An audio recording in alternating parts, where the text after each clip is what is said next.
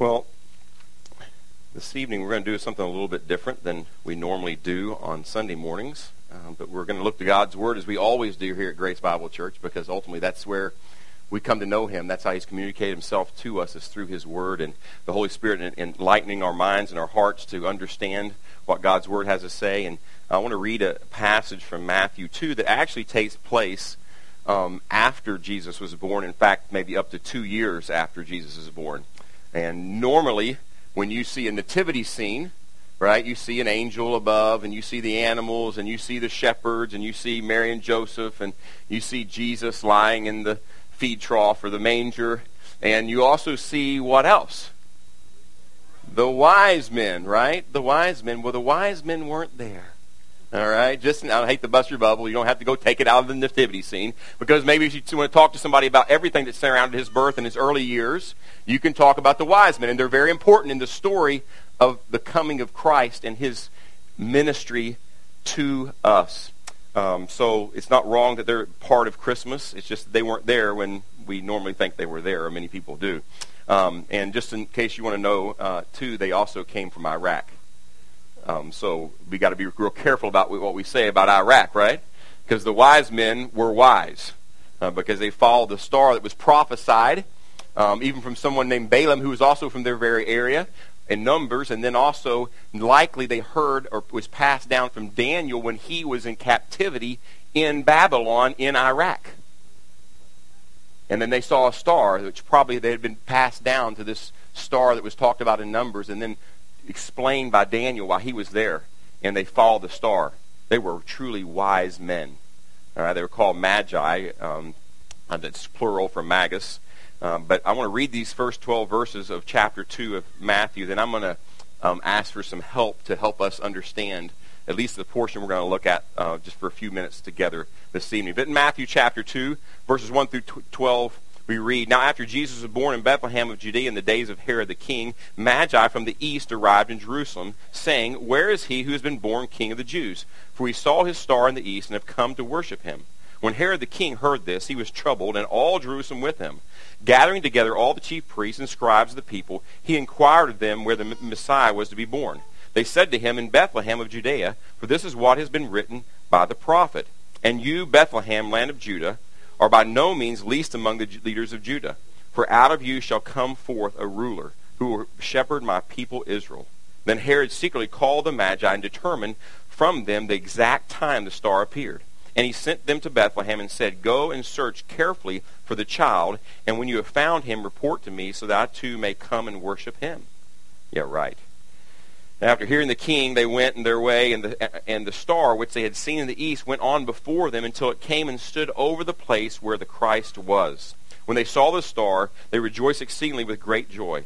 After coming into the house, they saw the child with Mary, his mother, and they fell to the ground and worshipped him. Then opening their treasures, they presented to him gifts of gold, frankincense, and myrrh. And having been warned by God in a dream not to return to Herod, the magi left for their own country by another way. Let's pray. Lord, we thank you for this great truth that we find out about you, your Son, the Lord Jesus Christ, in this passage. So, Lord, I pray you would open our hearts and our minds maybe to see this passage in a light maybe that we haven't seen it before. Maybe an emphasis here that we can learn more about you and therefore worship you more this Christmas. And we pray this in Jesus' name. Amen. Well, I want to invite all the kids down. They can kind of sit right down here if you want to. And what is a kid? Well, if you can sit down and on crisscross applesauce Indian style and get up without hurting, it probably means you're a kid. All right. So any of the children want to come down and sit right down here, guys. Sit right down here. All right. Oh, hey, Kason, you forgot something. There we go. There we go. Let's see. Make sure everybody. All right. Okay, come on, y'all sit down right there. All right. So what did I just read about? Anybody tell me what I just read about? What did I read about? The Messiah. The Messiah, that's right. And who came to see the Messiah? Raise your hand. Oh, well, yeah, raise your hand. Who came to see the Messiah?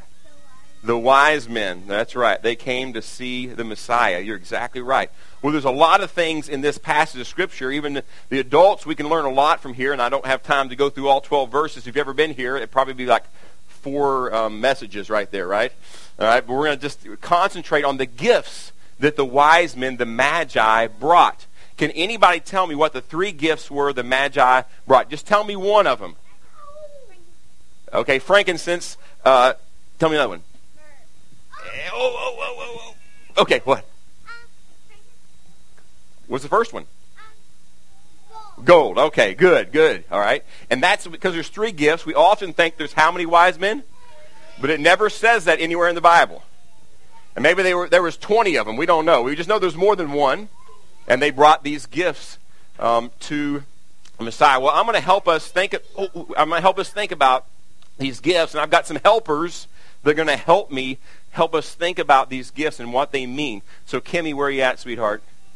Are you hiding? Come up here right here. Bring your gift with me. Bring your gift to me. All right? Come right up here, okay? All right? Stand back here. Now, I want you to open up that gift. Give it your best gift opening. Come on, go after it, Kimmy. Oh, yeah. We got to work on this, Gartmans. Get out. You got to get after it. There we go. Keep pulling. Oh, great. We got an Amazon box. Okay, now turn it over this way and pull that open. It's not that hard. I made sure. There we go. Pull hard. There we go. Okay, pull that out of there. Pull what's in there. Pull it out hard. Okay? Oh, yeah. So, what is that, Kimmy? Coins? What color are they? Gold. They're gold. Is that something that the wise men brought to Jesus? He did. Can you go sit down? You can hold those, okay? All right. So the first gift that's mentioned is gold. Now, those are actually Chuck E. Cheese gold coins. I'm not sure that's what they brought, okay?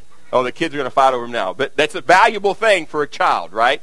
Gold coins from Chuck E. Cheese. Well, that's the best I had for gold, right? That's probably worth a lot of money if they were real gold. But when we think about gold, all right, why do you think, kids, you all help me, you got to raise your hand, why do you think the wise men gave Jesus gold?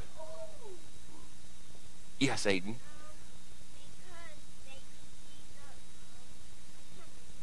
That's okay. Oh. Yes. Why did they bring? It meant a lot back then, right? It meant a lot back then.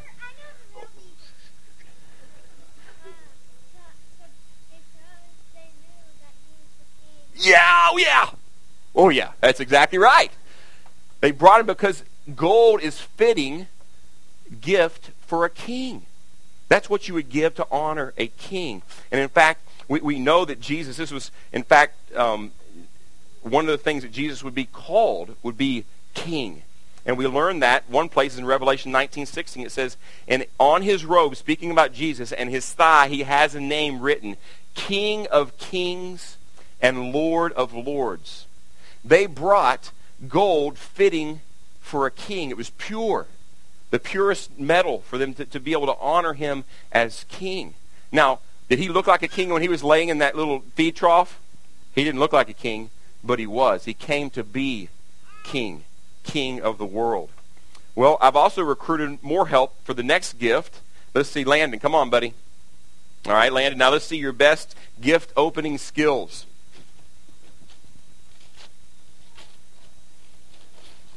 There we go. Flip it over the other way. There you go. This is just getting them warmed up. All right, now open that box up, buddy. Now open it this way. Pull it hard. You pull that side. There we go. Get in there. What's in there? Pull in there. Woo! What's that? What do you think? Open it up and smell it. I'm serious. It's not a trick. It's not a trick, Landon. Landon knows me too well. Open it up. I'll smell it. I'll go first, all right? Now you smell it. Does it smell good? It smells good, all right? Now take that back with you. So what was the second gift that they brought? Gold, then what? What was it? Perfume. Yeah, it was kind of perfume, and it was called what? Frankincense. You can sit back down, Landon. Take that with you. It smells good, buddy. You're good, all right? So it was frankincense. It was a perfume.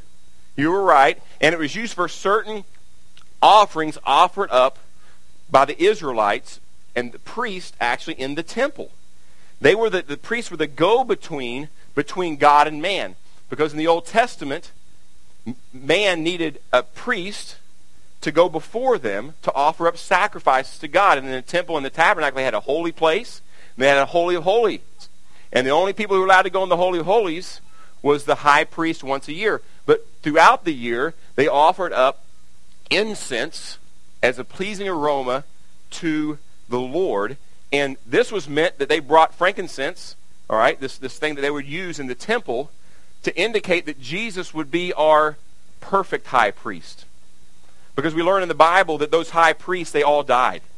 Let me ask you a question. What happened if one of those high priests died on the day before the Day of Atonement?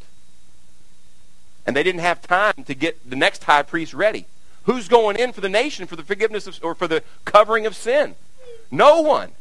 But see, Jesus is the perfect high priest who never dies. He came and he always lives to intercede on our behalf.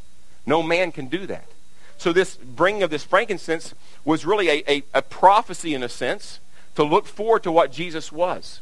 And what he would do, he would be our faithful high priest who would die in our place. And he would ever live to intercede on our behalf. And it says he's able to save forever those who draw near to him.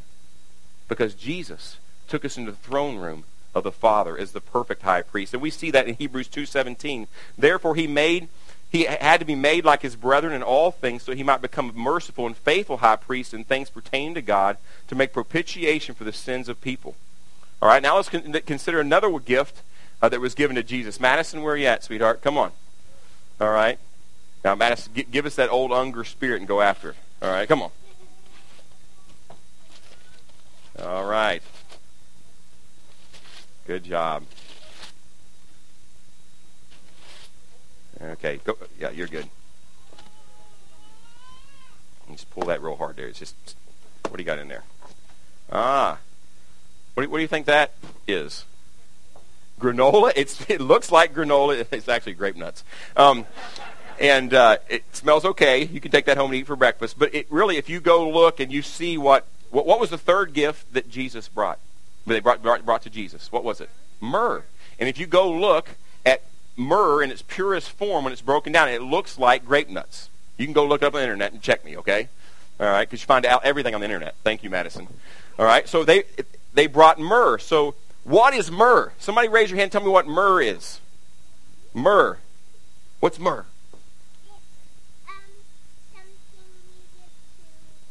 It's something you give to Jesus. You're right, buddy. You're right on. What else? Who else is going to give myrrh? What's myrrh? They are like nuts. They're like nuts. Yeah, I just showed them. What's myrrh? They're like nuts. Okay, Kai. What's myrrh? It's something that's very fragile, so they gave it to It's fragile. Okay, Landon, one more. Go ahead, buddy. Spice. It is kind of a spice. You're exactly right. So it was a spice. It was used for a few things, and you mixed it with wine. It was used as an anesthetic. And this is what was offered up to Jesus. He refused to drink on the cross. But also, another use for myrrh is when mixed with other spices, it's used in the embalming process in preparation for burial. So what would that be pointing to in Jesus' life? If they used the mix and they helped prepare people's bodies for burial, what would that be used in Jesus' life for, Madison? Yeah, the cross. And what happened after they crossed? Where they put him? In a tomb, that's right. They prepared his body with spices such as myrrh, and it pointed to the fact that this child laying in this manger, Jesus would one day die in our place and be buried. And we see that in 1 Peter 3:18. It says, "For Christ also died for sins once for all, the just for the unjust, so that he might bring us to God. Having been put to death in the flesh, he was made alive in the spirit."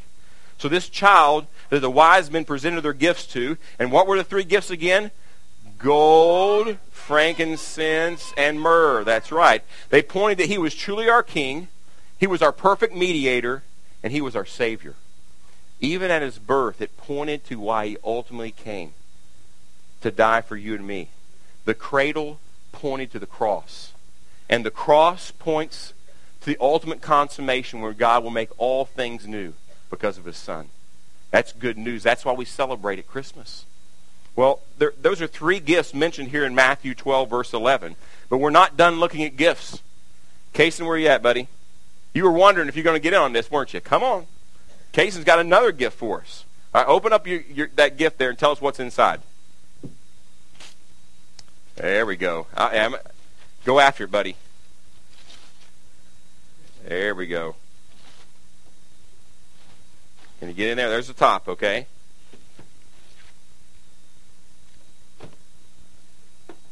Pull it open. I want you to pull it out. I want you to stand up and show everybody, and you tell everybody what it is. Pull it out. Did you get it? It's in there. It's in there. Here, let me help you out here. You got it right there? You got it? Just here. Pull it out there. You got it? All right, stand up there. Stand up there. What is that? A mirror. What do you look in there? What do you see? What do you see in there? Yeah, that's right. You see you. Show it to everybody else. Show them the mirror. And if they looked in there, what would they see, Kaysen? They would see themselves. And you know what? You can go ahead and sit back down. Thank you, buddy. All right. So he pulls out this mirror, all right, and he said he saw himself. And if you looked in that mirror, you'd see yourself. This is the gift that each of us can bring to Jesus today. See, the wise men brought gifts, didn't they? And each of us today can bring ourselves as an offering, as a gift to the Lord Jesus Christ today.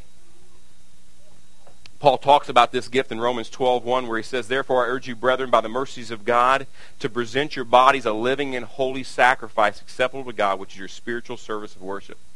So let me ask this question. Have you brought the gift of yourself to Jesus for the very first time? Have you ever given yourself to Jesus as a gift? See, the Bible calls all of us to do that. In fact, they use the words in the book of Acts. It says he calls all men everywhere to repent. Toward repentance toward God and faith in the Lord Jesus Christ. What's that mean? There's many different religions in this world. And all of them, except Christianity, teach this. It's what we do that makes us right with God and gets us to heaven. If we can just do enough. But the Bible says this, that we've all sinned and fall short of the glory of God. We don't do what God calls us to do. We don't glorify Him. We don't make much of Him. We've all sinned. And then it says that the wage of sin is death. Separation from God forever. Eternal death. We can never be good enough for God's standard of perfection and holiness. And that's why He sent Jesus to come as a baby, the King, the mediator, the Savior, to die for the sin that we committed, to take the penalty we deserve upon Himself. And the Bible tells us you can either trust in yourself or you can trust in Jesus. And the Bible says you can never do enough. It's by grace you have been saved through faith, and that not of yourselves, not of works. It's a gift of God, so no one can boast. So we repent, we turn from trusting in ourselves, and we turn and trust, we place our faith in what the Lord Jesus Christ did for us through His life, death, burial, and resurrection. He died for our sin that we might be forgiven and be made right with God. That's how we give ourselves to Jesus. That's why we offer ourselves to Jesus. And maybe you've done that already. Well, then I would encourage you to daily give yourself to Jesus. Be used by Him to take that great news that Jesus, who was born a baby, was our Savior from sin. Well, it's only by grace that we can do this. Only by His power that we can do this. That we can come to Him, that we can present ourselves to Him for the first time, and then every day as one who's been born anew. We're going to sing a song now, so I'll ask the music team to come back up here. And it will serve as really a verbal response to what we've seen here today. In the Magi bringing their gifts to Jesus. And the gift that we can give to Jesus, our very lives. And the words are, I bring an offering of worship to my King. No one on earth deserves the praises that I sing. Jesus, may you receive the honor that you're due. O Lord, I bring an offering to you. I bring an offering to you. So I ask the kids to go back to your parents now. With your present, Landon. And I will pray, and then we will sing this song in response to God's Word this evening. Lord, thank you so much that you gave us the greatest gift, the greatest gift that we needed. Lord, we didn't need a doctor. We didn't need a lawyer. We didn't need a friend. We didn't need a miracle worker. Although Jesus was in some ways all of those things, what we needed was a Savior from our greatest problem. Not a lack of knowledge, not a lack of clothes, a lack of food, a lack of friends. But we lack the holiness that you required. So, Lord, thank you for sending a Savior to die in our place, to take upon him the sin of all of us here, so that we might become the righteousness of God in him. Lord, help us as we sing this. Lord, may we bring our lives as an offering to you daily.